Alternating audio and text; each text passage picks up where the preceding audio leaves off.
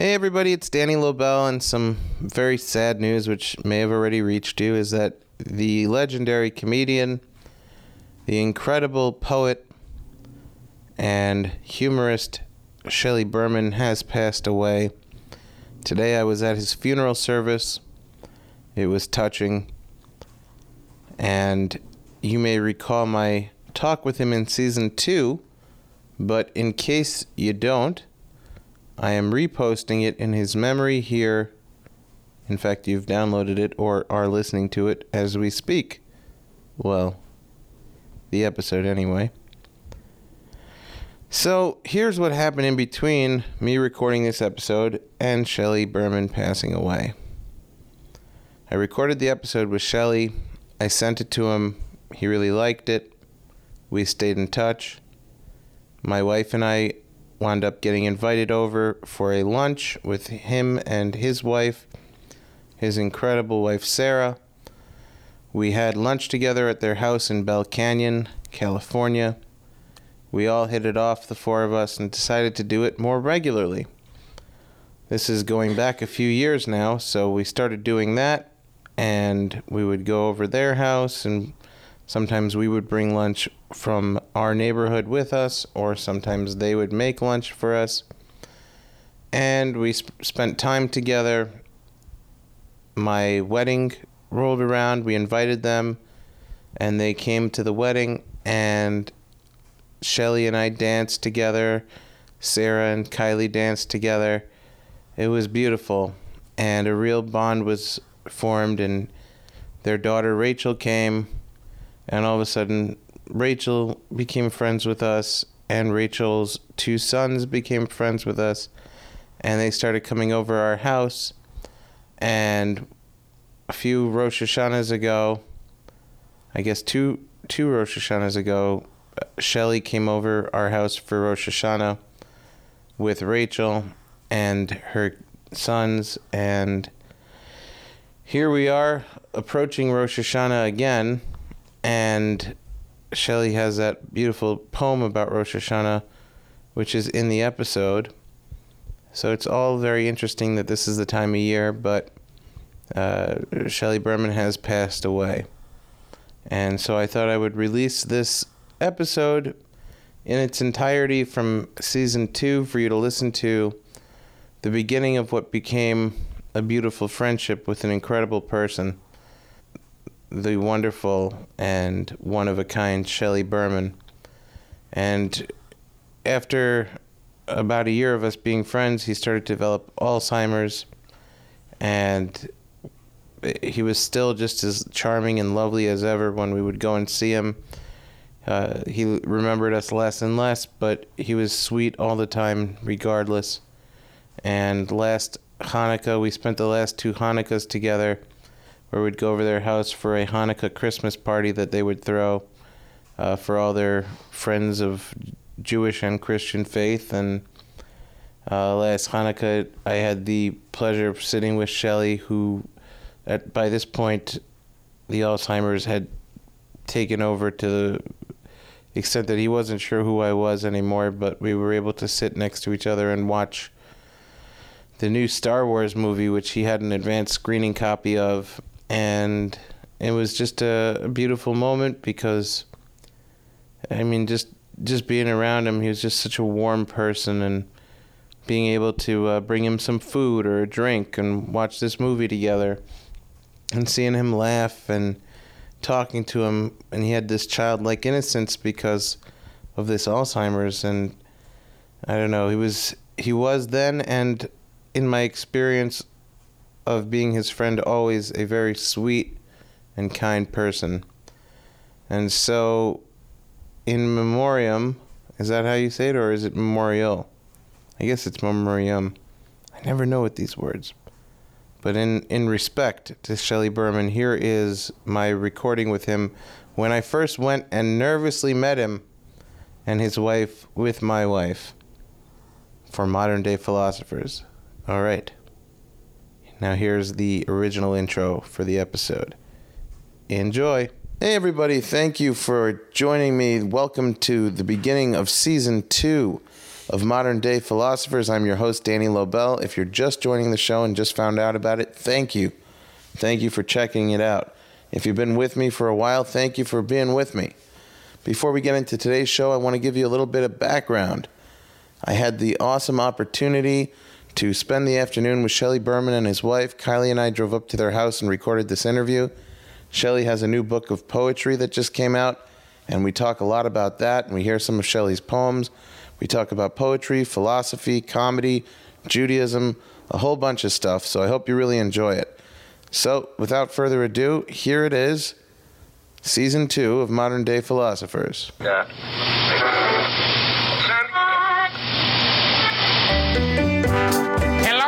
and welcome to Modern Day Philosophers. Modern Day Philosophers. Having failed to pay attention in school, Danny Lobel, now older and wiser, will attempt to learn basic philosophy 101. Our young hero will be joined by today's top comedians, philosophers all their own. Ladies and gentlemen, here's Danny Lobel. Modern Day Philosophers. Welcome to the show, everybody. Today, my guest, I'm truly honored because I'm in the presence of greatness. And my guest is one of the all-time great comedians, Mr. Shelley Berman. Thank you for doing the show. Oh, thank you, and thank you for that introduction. Well, that's all I needed. I'll be back. I'm going to have to take the first 5 minutes just to be a fan, and then I can become a normal person. Okay. Is that okay? I hope you will. Yeah. Yes. So, as you know, the show is a philosophy show. Yes, knowing the show is a philosophy show is already a problem. Oh, yeah? Yes, of course. Why?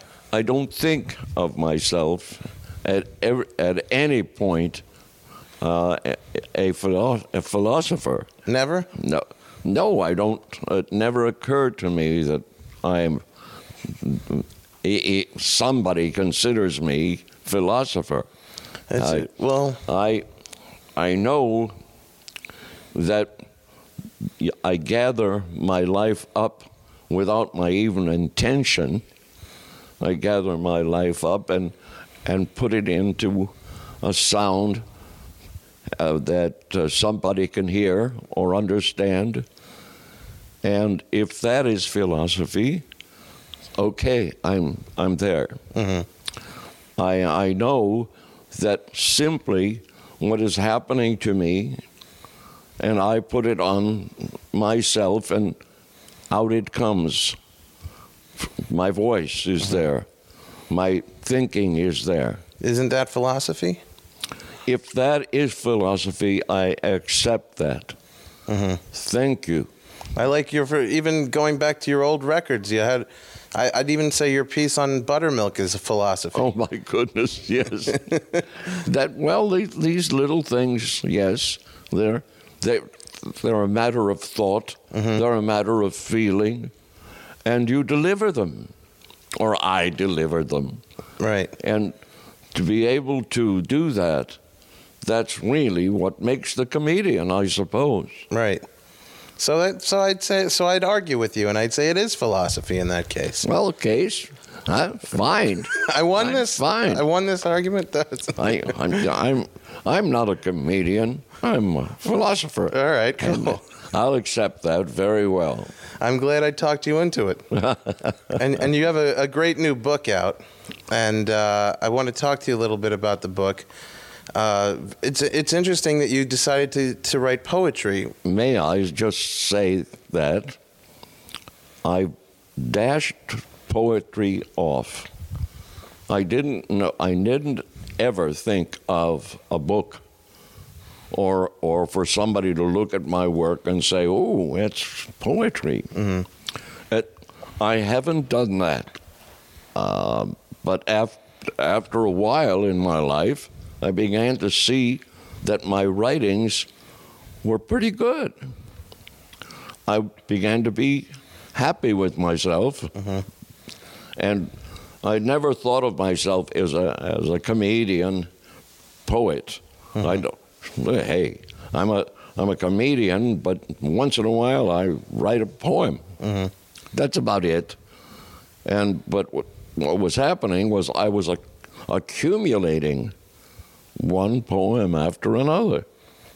One time, somebody called me up and said, "Shelley, well, what are you doing?" I don't know. I'm just sitting here. I said, "Well, put your TV on. Put it right on." I said, "Why?" He said, "Go ahead, put your TV on." And I found out that I was looking at New York and what had happened in two towers, and what the number of people dying in that place because they couldn't even get out. And when this phone call got over, I tried to get it out of myself, and I got it out with words. And it's called An Unobstructed View. It's a poem. But to think of it, to hear the bodies landing, I could hear them. People who knew they couldn't get out, they would have to die by burning. People were throwing themselves out the window, out of the office. And my God, how could I write that? Well, I just put down some words, and I think it's okay. Can I get you to read that poem? Yes, it's called An Unobstructed View, September 2001. Unexpectedly today there was a sky, an unobstructed view of God's own blue, and below dun-colored clouds misplaced and burgeoning, clouds birthing, becoming covers, roiling in dense and restless rosettes of rage under a sky scarcely distressed, but for a fulsome plume of corruption climbing to almost spoil the scene. Below, a din subscribed to the cataract sight. From the sphere of chaos, rumble of tumbling concrete, peals of yielding steel, confusion of voices, cries invoking all available gods. No. The certainty of divine bumbling. No, God, no. Urgencies of scuffling feet, grunting gouts of breath as of running, and reliably consonant sirens keening to the clack of bursting hearts. Soon, through ambivalent strands of clarity, a grudging view of grave men standing where they should not, brave men in broad hats, water-shedding brims, catching snows of ashes, men shaking bowed heads in the glutinous light, sharing a wisdom wanting denial. They know, yet while knowing, go where they should not, as if having been called there only to go there. Water-shedding brims, shade eyes possessed, peering through soot-covered lids.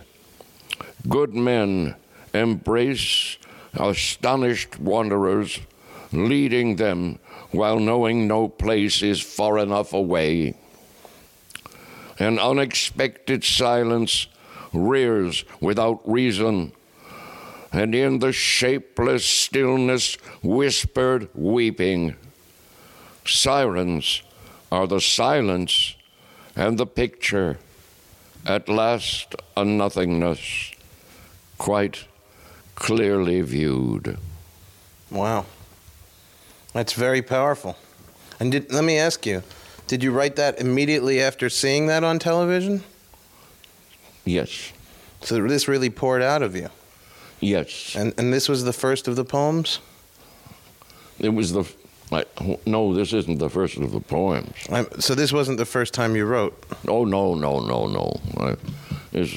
I've always been writing these poems. It's got so much emotion in it. I'm busy being an actor. Right, but what I felt, it was what I saw.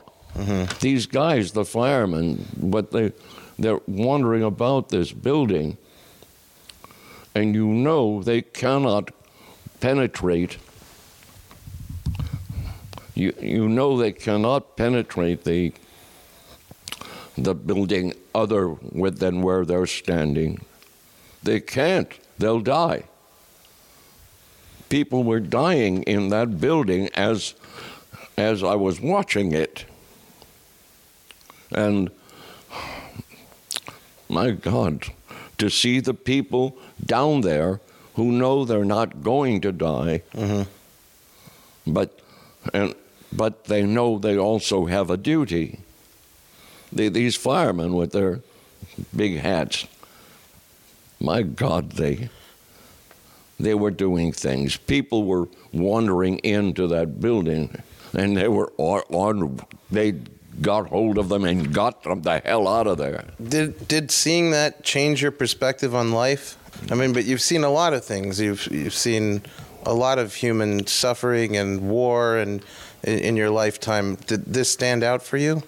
This stands out because I was looking at death, really death. I was looking at the horrors of death. People unable to stop the death thing. People alive. And every once in a while you'd hear that crack of a body. Those sounds were terrifying, just terrifying. So this brings to mind a few questions for me. Yes. One is, you're talking in the poem. You're saying you're talking to God. God, no. God, no. Yeah. So I'm wondering if that's literal. Do you believe in God? Yes, I believe in God. I'm a Jewish boy. Yeah, me too. And I grew up a Jewish boy, and I'm still a Jewish boy. So go ahead. give me problems. So do you believe that God, you'll answer to God and everything one day, and you'll? I don't go that far. I'm just, I know what happens. I don't pray to some piece of rock. Right.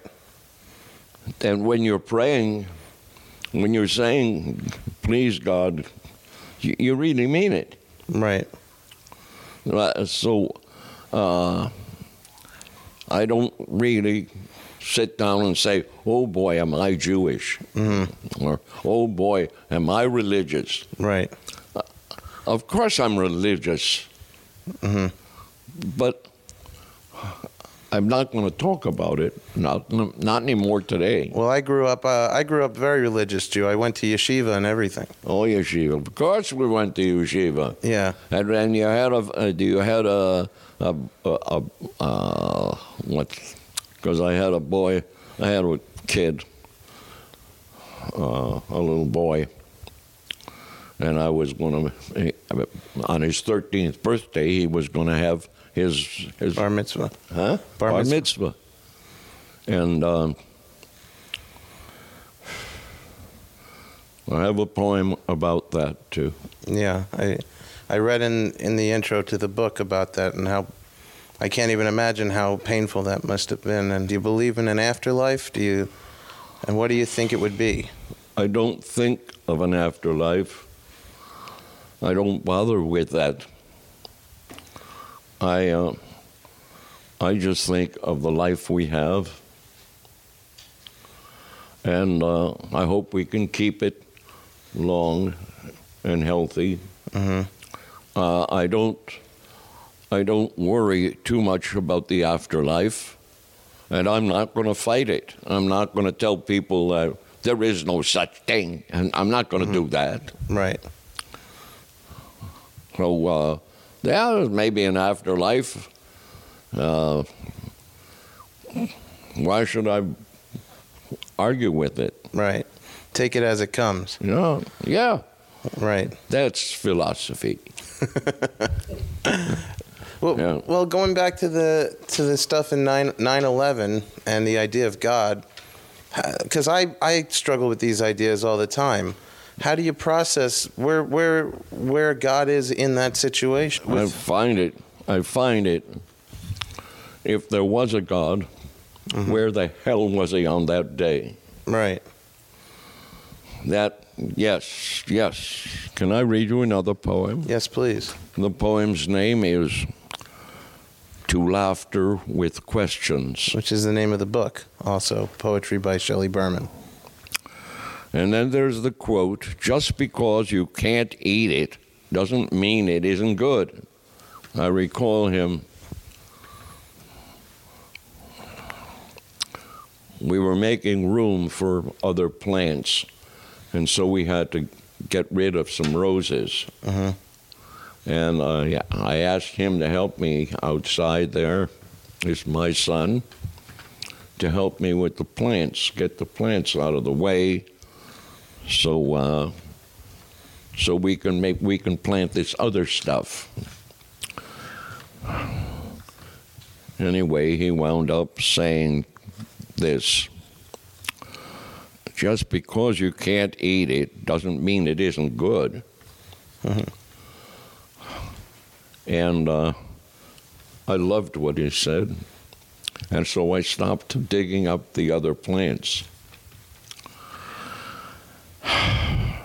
He saw me once as I uprooted roses, and he cried. I put aside the spade, of course, and made the funny face that gave him laughter. I stopped to hear old silences, those days of shorter words, our morning swims. I say he's getting taller, and he grins. Books and colored pencils on the lawn. I towel his back and muss his hair. Wondering, I return to now, to laughter with questions. Will I forget? Not yet. I turn and find his eyes, eyes to eyes, until again I reach to touch his wedded face and find my own. He was a rose too much in shade, too wise for promises, my laughter's urgent lies. Leave me, he said, and when I left, he chose to go as well. The candle takes its fire, and I recite the Kaddish, the flame bobbing at my breath. Year by year, the burning yahrzeit sends its scent and glow even into laughter. We lost him before his 13th birthday. Had a brain tumor. That is one of my saddest recalls. I was able to write this, but tears kept falling on the paper. That's when you write poetry, does it, because so much of comedy I think comes from the same place as poetry. Yes. When you're writing poetry, what's the distinction in the brain that's separating these thoughts from the funny thoughts? Because comedy is another way of coping with pain. I don't think about whether it's a funny thought or a happy thought or a bad thought. I don't do that. What I feel, I'm writing. Mm-hmm. And sometimes I'm having a good time and it's funny, and I'm saying it. I'm doing it, or like this, I'm on the verge of tears. Believe me, I'm fighting all the time when I'm doing these poems. You said that it wasn't for a long time you didn't consider yourself a poet. I still don't think of myself as a poet. Well, why not? I'm a person who writes poetry. Right. Well, what's the difference? When do I you don't decide know. you're a poet? Well, I think today, these days, since I have a published bunch of poetry right. coming now, and okay, I'll accept the title. Because for a long time I didn't consider myself a comedian. I just thought of myself as someone who does comedy until I realized, okay, now I'm a comedian, you know? Yes, that's exactly about it. Yeah. That's about it. That's it. So at a certain point you just have to accept, okay, I am this now because that's it. Okay. That's what you're doing. I understand that. Yeah. So you turned out to be a poet and a philosopher and you didn't even realize it till now. Who knows what else you might be? Let's take a look at the philosopher that Alex picked out for you before we get to some more poetry. So, the philosopher that Alex picked for you, Shelley, is Henry David Thoreau. Thoreau. Thoreau? Yes. Am I getting that right? That's Thoreau. Thoreau. And I think he was quite a poet. That's why he picked him, because of your new book on poetry. That was the connection. Well, yeah, but you're putting me into very, very good company. I love the idea of being anywhere near Thoreau. So, well, I guess the first question is, why do you write so much about nature? What do you think it is about you that connects to nature as a writer, as a poet? It's just sort of without my really knowing that I'm doing it, and I don't think about that. There isn't a specific subject matter that interests you more than others? Yes, there is. It was a while ago when I'll have to give you the title, Sarah Still. It was a while ago when she and I decided to what the hell go gray. And we have liked ourselves this way, in comfort with the narrowing of choice. Walks are shorter, she bad knee and all, an athletic shopper of bewildering ease, as I follow breathless on two good knees, in comfort with the making of our days. In whispers at bedtime, we slow-mo the day. Old laughter, new gossip, habits of years, sworn to one bed and easy kiss away tears, in comfort with the nourishing of time. Sunday night in bed, the New York Times crossword. I the pencil, she the mind.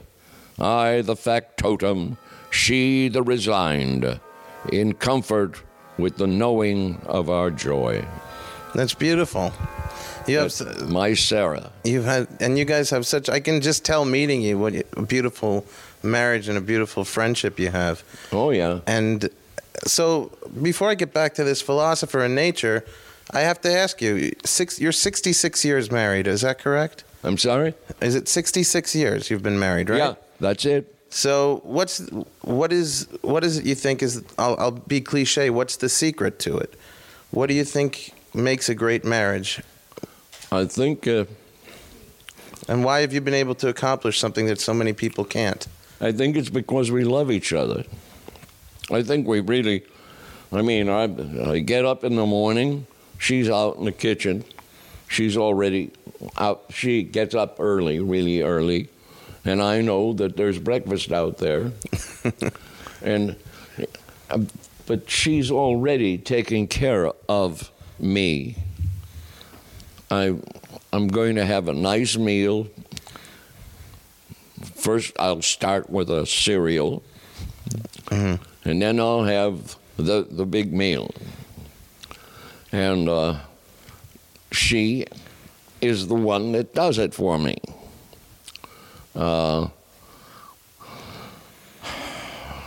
We may have little something go wrong every day or once in a while, but there she is.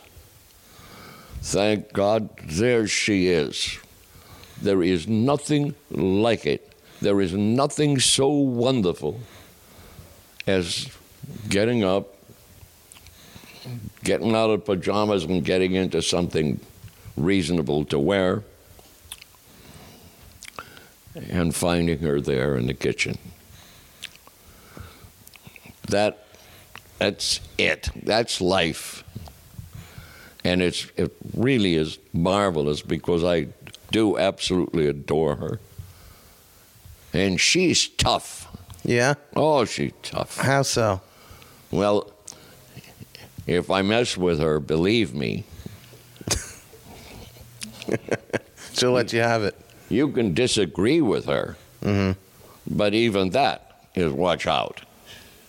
Is she out here? She's over there. Oh, my God, there She's she over there is. smiling. Yeah. But I didn't realize, honest to God, I didn't You realize. didn't even know she was right there. Well. Well, I was lying. She's lurking. She's got to be. There she is. Why do you think so many people can't hold together a marriage? What are they doing wrong? They're not cowards like I am.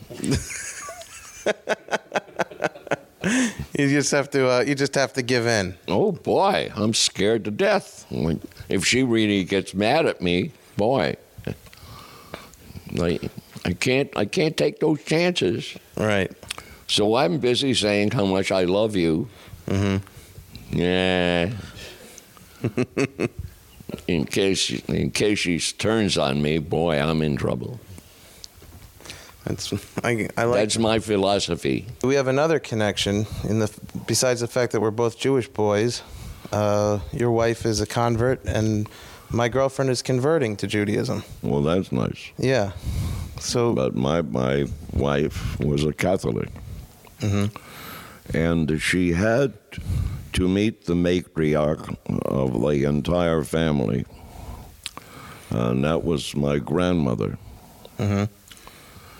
And so I had to.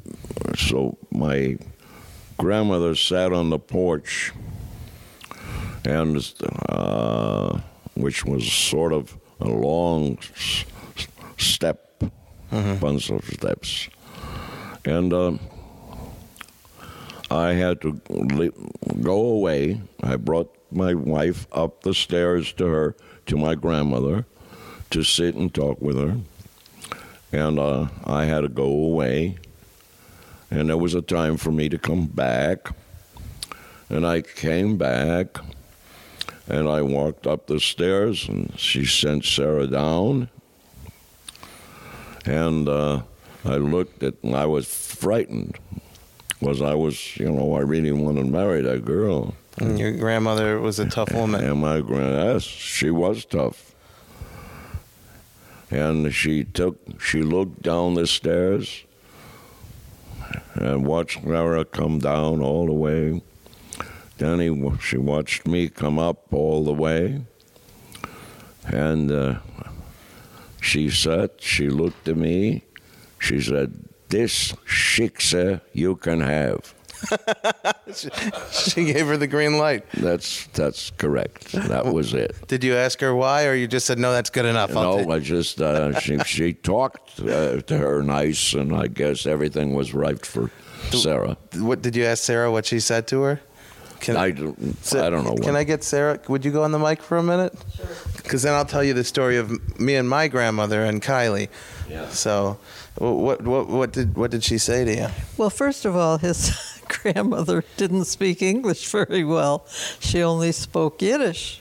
So I kept talking to her. I don't know how we sort of understood each other, but evidently we did. When we got finished, she just was very nice and took my hand and everything, and then Go. She sent you away. But we got along very well from then on, and she did amazing things, and I really loved her very much. We had a sort of bond that grew, and I could tell you funny stories, but she was a delight. She really was. So Kylie, my grandma, is originally from Austria, and she escaped during the Holocaust, and she lives in Scotland. So we went to, she met, my grandpa was a Scottish Jew from a long line of Scottish Jews. So I'm actually, did you know there were Scottish Jews? I didn't know. It sounds, a Scottish Jew. Yeah. It sounds like some kind of chewing gum or something like that. Scottish Jew. That would be a Scottish Jew. Anyway, it sounds pretty tough. Yeah. So I brought Kylie to Scotland to meet my grandma. Should I put Kylie? I'll put Kylie on the mic. Since you put your lady on, I'll put mine. Here. You tell the story, Kylie, of meeting my grandma. Yeah. So she said to me, if the Nazis came and put a gun to your head and said, either I shoot you or I shoot Daniel, what would you say? I said, well, I'd say shoot me, spare Danny. She said, well, they wouldn't do that. They would shoot Danny and then they would torture you. Would anyone like tea? Oh, my God. Oh, my God. How do you like that? No, I didn't like it. Oh, my. And then she ends it by saying, would anybody like tea? Yes. Oh, my. Let's take a look at Mr. Thoreau, is that correct? Thoreau. Henry David Thoreau. So you see, I'm not making it up that I don't know anything about philosophy. Yeah. I told you don't have to feel alone here in not knowing Okay. anything. I'll read you a little bit about him first. He lived from 1817 to 1862. He was an American author, a poet, a historian, and a historian. He's best known for his book Walden: A Reflection Upon Simple Living in Natural Surroundings, and his essay Resistance to Civil Government, an argument for disobedience in an unjust state. I have a question off topic. When you started out, was Lenny Bruce was on the scene too, right? Yeah. And were you friendly with Lenny? Yes. You were? Yes. Oh, yeah, I liked him. He was very nuts, and I was kind of nuts, and we liked him. We liked him, and but I was busy trying to make a life for myself. Mm-hmm. I wasn't in battle with him. Mm-hmm. He was fine, and I was fine. Right. He was, I guess, more of a disobedience to an unjust state kind of guy. That's why he came to mind over there. Well, he did a lot. Yeah. He did a lot. And I would send him a note about my relationship with him, and he'd send me a thing. Like, what would the note say? Do you remember? It was friendship. It was, yeah, you're doing a style thing, and you're getting there and fine, and I'm trying to do the same damn thing, but okay. When you guys were starting out, there really wasn't anybody to compare it to. Like, I can do stand-up now, and I can go look back at your old records and his stuff and everything, and I can know where it came from and have an idea of where it's going. But you were really pioneering this thing when you were doing it. I guess so. I guess we were. I know that I was doing something new, and it was working. I never intended to be actually brand new. I didn't even think of that. After a while, the techniques that I had established were mine, and I felt good about them. And then pretty soon there was somebody doing my stuff. Right. That's how it goes. And that upset me greatly. And I thought, what the hell am I going to do? I can't fight this way. Right. Well, when you've seen the whole thing happen, which is amazing. Yes, I saw it. From the very beginnings, through through the Woody Allens and the Andy Kaufmans and the Lewis Blacks, you've seen the whole thing till now, from when it started. And I was the guy who brought it in. Sure. And so there were people all of a sudden not only doing the phone call, but doing it the way I do it. Right. And so that was a problem for me to get used to it. I think history straightened that one out for you, though. I think people know you as that guy at the end of it. So I suppose. So I guess justice was done in that way. Well, because I was a great, what the hell? I was nothing. A pioneer. I just did really good comedy. That's all. I agree with that. When I think about the guys who started this all, I think about you, Mort Sahl, Lenny Bruce. Oh, Mort Sahl was a man who helped me greatly in the very beginning. He didn't work like me. I, as a matter of fact, felt I was working like him. And but then he talked me into doing a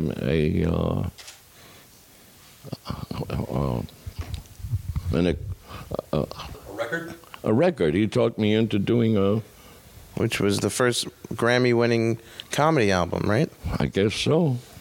You really set this thing off. Yeah, but that was it, and I liked it. I was working at the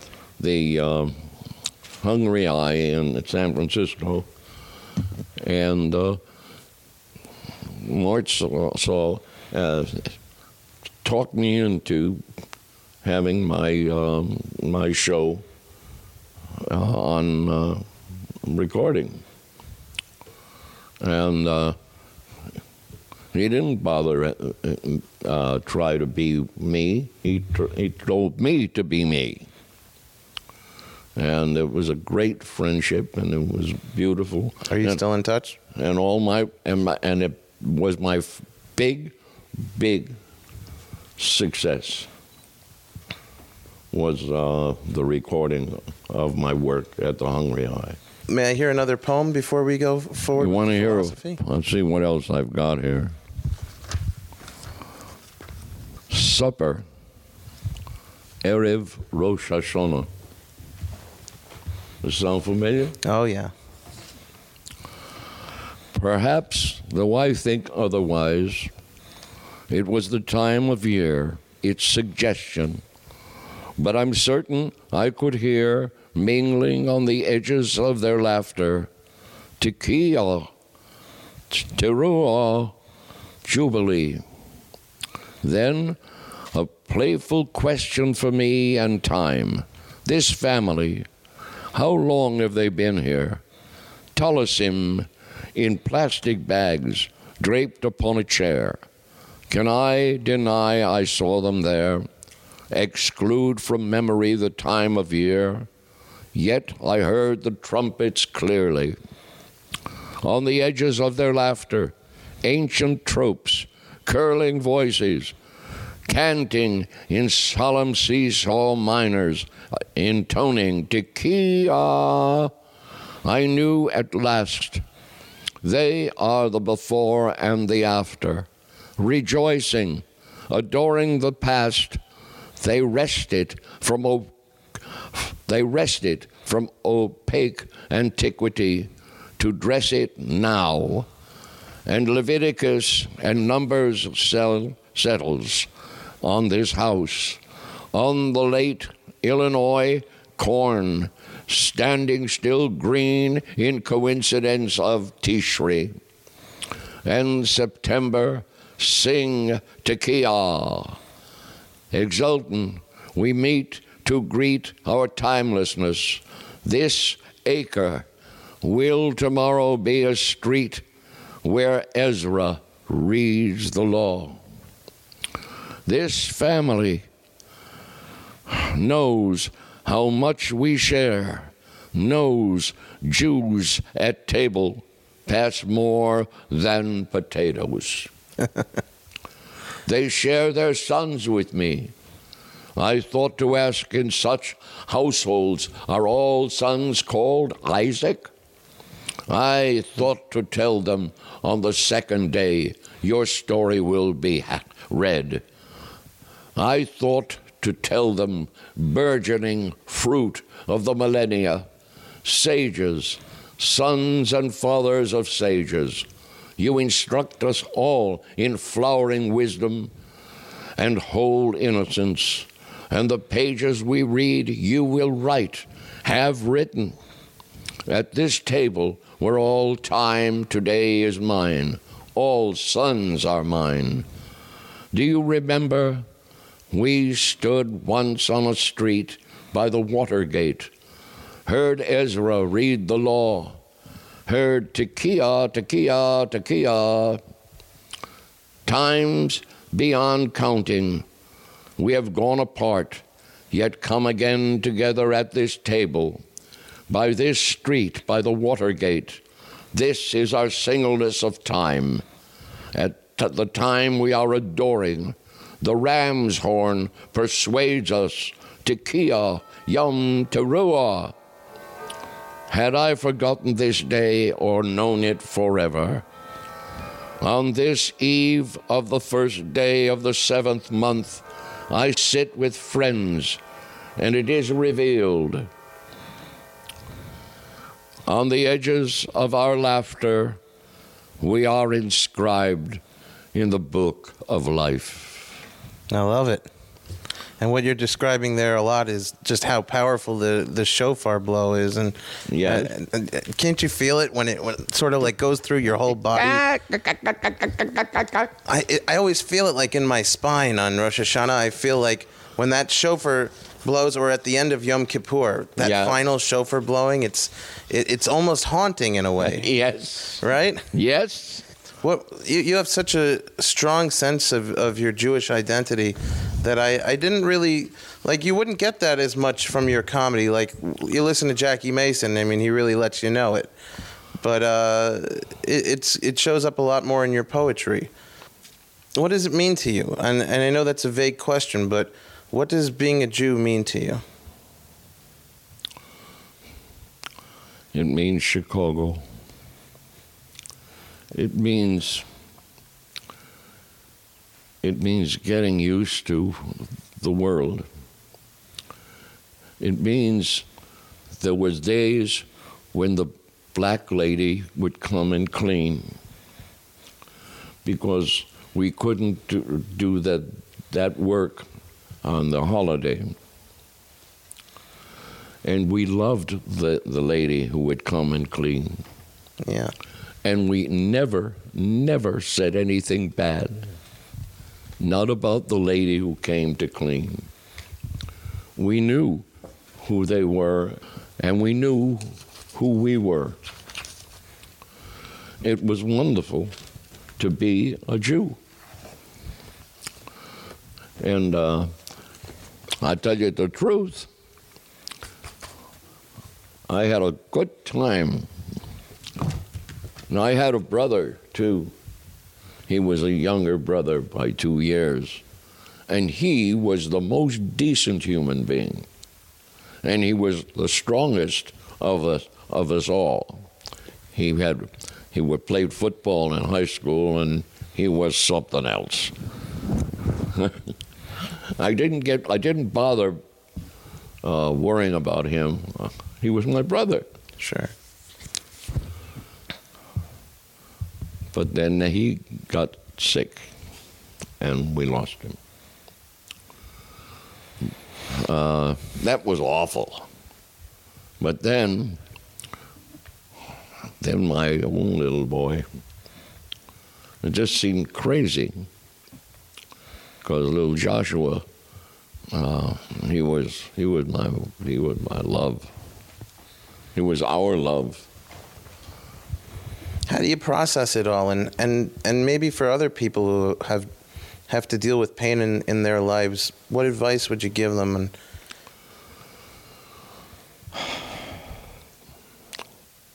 you've got to keep going.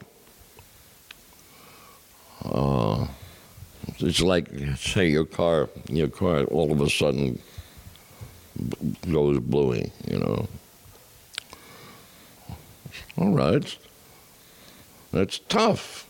You got to take care of it. You got to fix it. You got to make it work for you, and it's got to be there. Life will go on for you. You can kvetch all you want. I am not a kvetch. You're not. But if you want to be a kvetch, go ahead. Thank you, I will. Yeah. Why not? Thank you. I love to kvetch. It's part of my daily activities. It's kvetch. Before we wrap up, I wanted to go through a few quotes from our philosopher and see what you think of them, if that's all right with you, sir. Okay.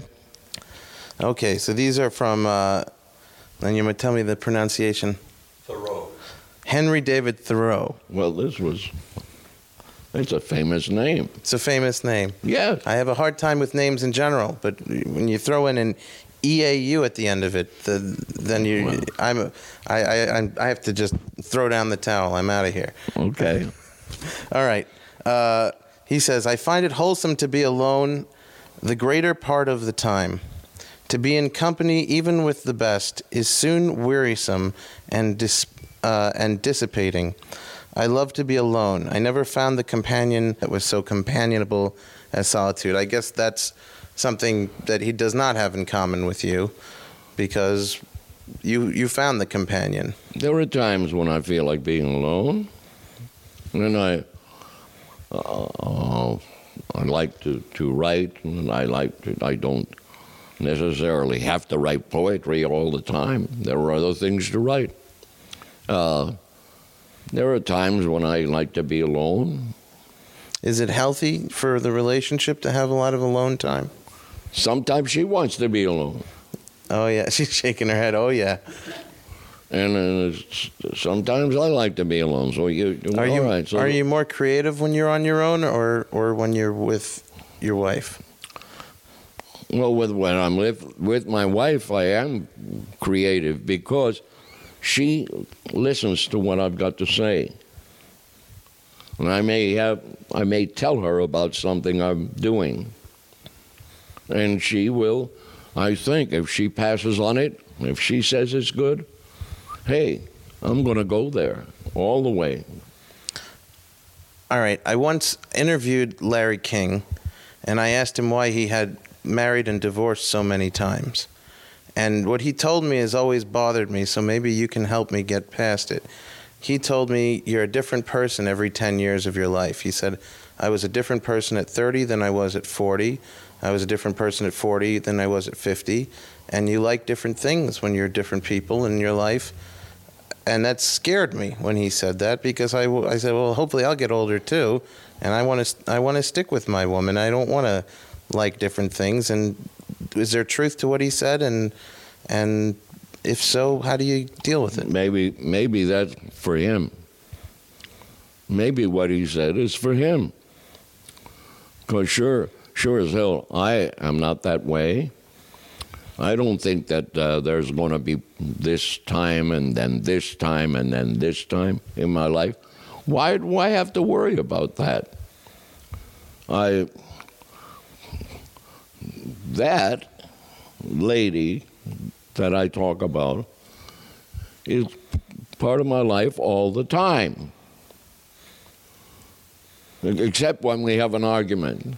then she's out of there. Yeah. Then you're a different person. We have an argument, and boy, this is awful until a little later on, and we have to watch Judge Judy. So you don't think you change as you age? Huh? So you don't think you really change as you age? Oh, I guess as my age, yeah, as I age, certainly certainly I get to be a little bit crotchety. I get a little, like this morning. I was I felt I was a little hard. It was a little hard for me to get dressed as quickly as I was trying to do. I thought, hey, what's happening here? I was breathing, wasn't breathing good, or whatever. I just thought, and I've had a time when it was very serious. One day, when I wound up in the hospital for it, but today, all right, it was a little bit hard to catch my breath. Are you in your mind a young man, or are you an old man in your mind? Because I'll tell you what, I'm a heavy guy, but I forget it during the day. You know, I forget until I walk by a mirror. I go, oh yeah, I'm a heavy guy, and I wonder if it's the same way with age. Do you think until you see a mirror, oh, I'm a young man? I don't look to see if I'm a young man. I really don't. I look at pictures around. Right, but no, come on. Well, I'm not a... But your consciousness, are you conscious of the fact that you're old all the time, or is it just a thing? After a while, you have reason to move a little slower. And okay. But now I have my poetry to make me look very good. So you've aged very gracefully. I guess so. Yeah. I guess so. But I still use dirty language. I'm a pain in the ass. That's all right. You're a Jewish boy. That's how you're supposed to be. Yeah, okay. I think so, right? Yeah. If you're not going to kvetch, you may as well be a pain in the ass. It's one or the other, right? That's correct. But I do both. I'm a kvetch and I'm a pain in the ass. You are a kvetch, then? Yes. So when you're kvetching, you're probably more of a pain in the ass. Well, they feed into each other. She knows I'm a kvetch. I have one or two more quotes here before we wrap up. Okay. I'll read you another one. He writes, I went to the woods because I wished to live deliberately, to front only the essential facts of life and see if I could not learn what it had to teach, and not, when I came to die, discover that I had not lived. So, let me take a moment to think about that quote. Is that Thoreau? Yeah. Yeah. What do you think of that? That's a poet. It's poetry. How do you feel you've lived? I'm sure. Yeah, but I don't like the past tense there. Living. Yeah. You feel accomplished is a better way of asking it. Oh, yeah, with the right now, with the poetry, because I never dreamed that I would have a poetry book. I never dreamed that would, because I was writing these things, but all along, I had a load of poems, and then somebody said, here, let's do it. Let's do this. Uh-huh. So I did not know what Thoreau seemed to know. I didn't know that I was that I was a poet. Yeah, I really think that's it. Yeah. And I'm not gonna, and I'm not kidding you. I really think I've done it well. And I look at my poems and I think, hey. I love them. They're really good. Yeah, I'm okay. Do you still do any stand-up? I'm not sure. Yeah, well, I don't do stand-up necessarily. But if I'm asked to get up and do something, something will happen. Are you still jotting down funny ideas throughout the day? No, I don't. No. That's the whole thing about, what's the word? No, when you're making it up while you're on stage. Improv. Huh? Improvising. Improvisation, yeah. I couldn't think of the word. But for me, improv, that'll take care of it. Mm-hmm. So were you ever a writer of jokes, or were you always improvising? On Well, stage? I started, not jokes. I started somehow by writing a sketch for Steve Allen, a guy named Steve Allen. Sure, I know of him. And because of that, I began to be a comedian. But you never kept a notepad on you and wrote funny ideas throughout the day or things like that? No. But you're doing it with poetry. That's interesting. Right now, it's all down here. Yeah. Yeah. One more question on aging.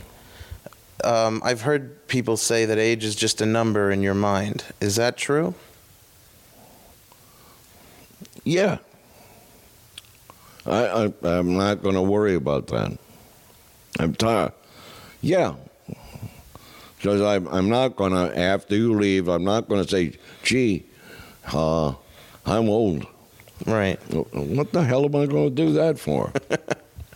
You know, I had a hard time turning 30, which you'll probably laugh at. I felt... No. It's all right. I understand it. Here's the last quote. Live in each season as it passes. Breathe the air, drink the drink, taste the fruit, and resign yourself to the influence of the earth. Who says that? Oh, you're challenging me on Thoreau. this? Thoreau? Yes, I understand that. Resigning yourself to the influence of the earth? What does that mean? I don't know what it means, and I don't want to know. I don't want to. You don't want to know? No. Yeah, you know what? Me neither. You have a very cool knife collection here that I wanted to bring up really quick before I turn off the mics, because I'm also a collector, and I've been collecting since I was a kid, and I've been recently so basically when I was very young, my dad was a photographer, and he always said, you're not going to get any money from me, you better figure it out. So when I was a kid, I got scared by that, and I started collecting everything I could collect. I had huge baseball card collections and comic book collections and every kind of collection you could think, because I figured that way I won't be screwed, I could always fall back on that. But then Hurricane Sandy came and destroyed every collection that I had collected from all those years. My parents' house got hit very hard in the storm.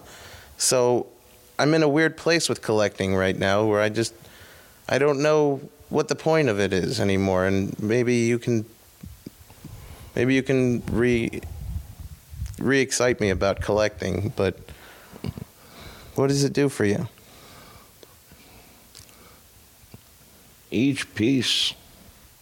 Each individual piece is a work of art.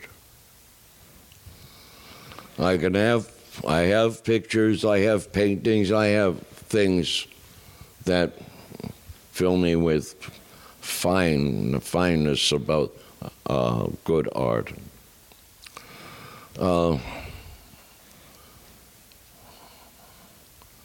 These things that I collect started as a little boy, when I always wanted to have a knife, but these were pocket knives, and I was thinking only of that. And then I saw some knives in a window, and I went and bought the knives. And then we heard of another show in Sullivan. And I went there, and I bought a couple more knives because I was well off. I was making lots of money as a performer. Why the hell not enjoy those knives? Yeah, I think you're saying the same thing you were telling me before. Just keep going. Enjoy your life. Find what makes you happy. Yeah. And just keep going. Yeah. You get hit with something bad, just keep going. Yeah. I'm going to take that away from this. Thank you so much, Shelley. I appreciate it. Okay, my friend. Okay. Thank you. Thank you.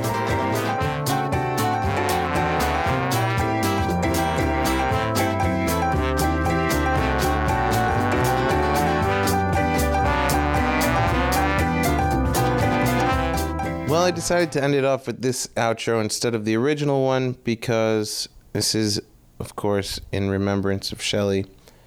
And I wanted to just end by saying it was a privilege and an honor being able to be friends with such a great man. He was a sweet man. He was a revolutionary in the comedy world.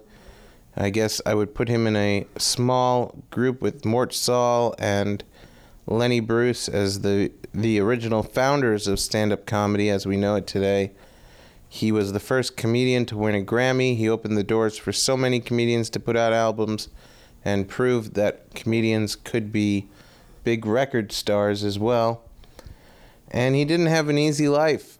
His career in the 60s took a big hit after an NBC special made him look like he was temperamental and hard to work with. And you could look into that more on your own. As you know from the episode, he lost his son, and that pain stayed with him till the end. And he had his ups and downs in his career. And one thing that I related to him on was that he sort of seemed to be a lone wolf. And yes, I have friends who are comedians, but I've never been part of a clique. And I don't think Shelley was either. I think he and I have always sort of moved to our own beat. And I related to that. You know, we're not the people who you probably see hanging out at the clubs at night with everybody. It's pretty rare. And he was a family man. He was loyal to his wife for so many years, and you know, for all of his life. Now he's dead, but his wife was right there at the funeral, and he was a good father. He was a good role model. I think I really saw that when I first met him.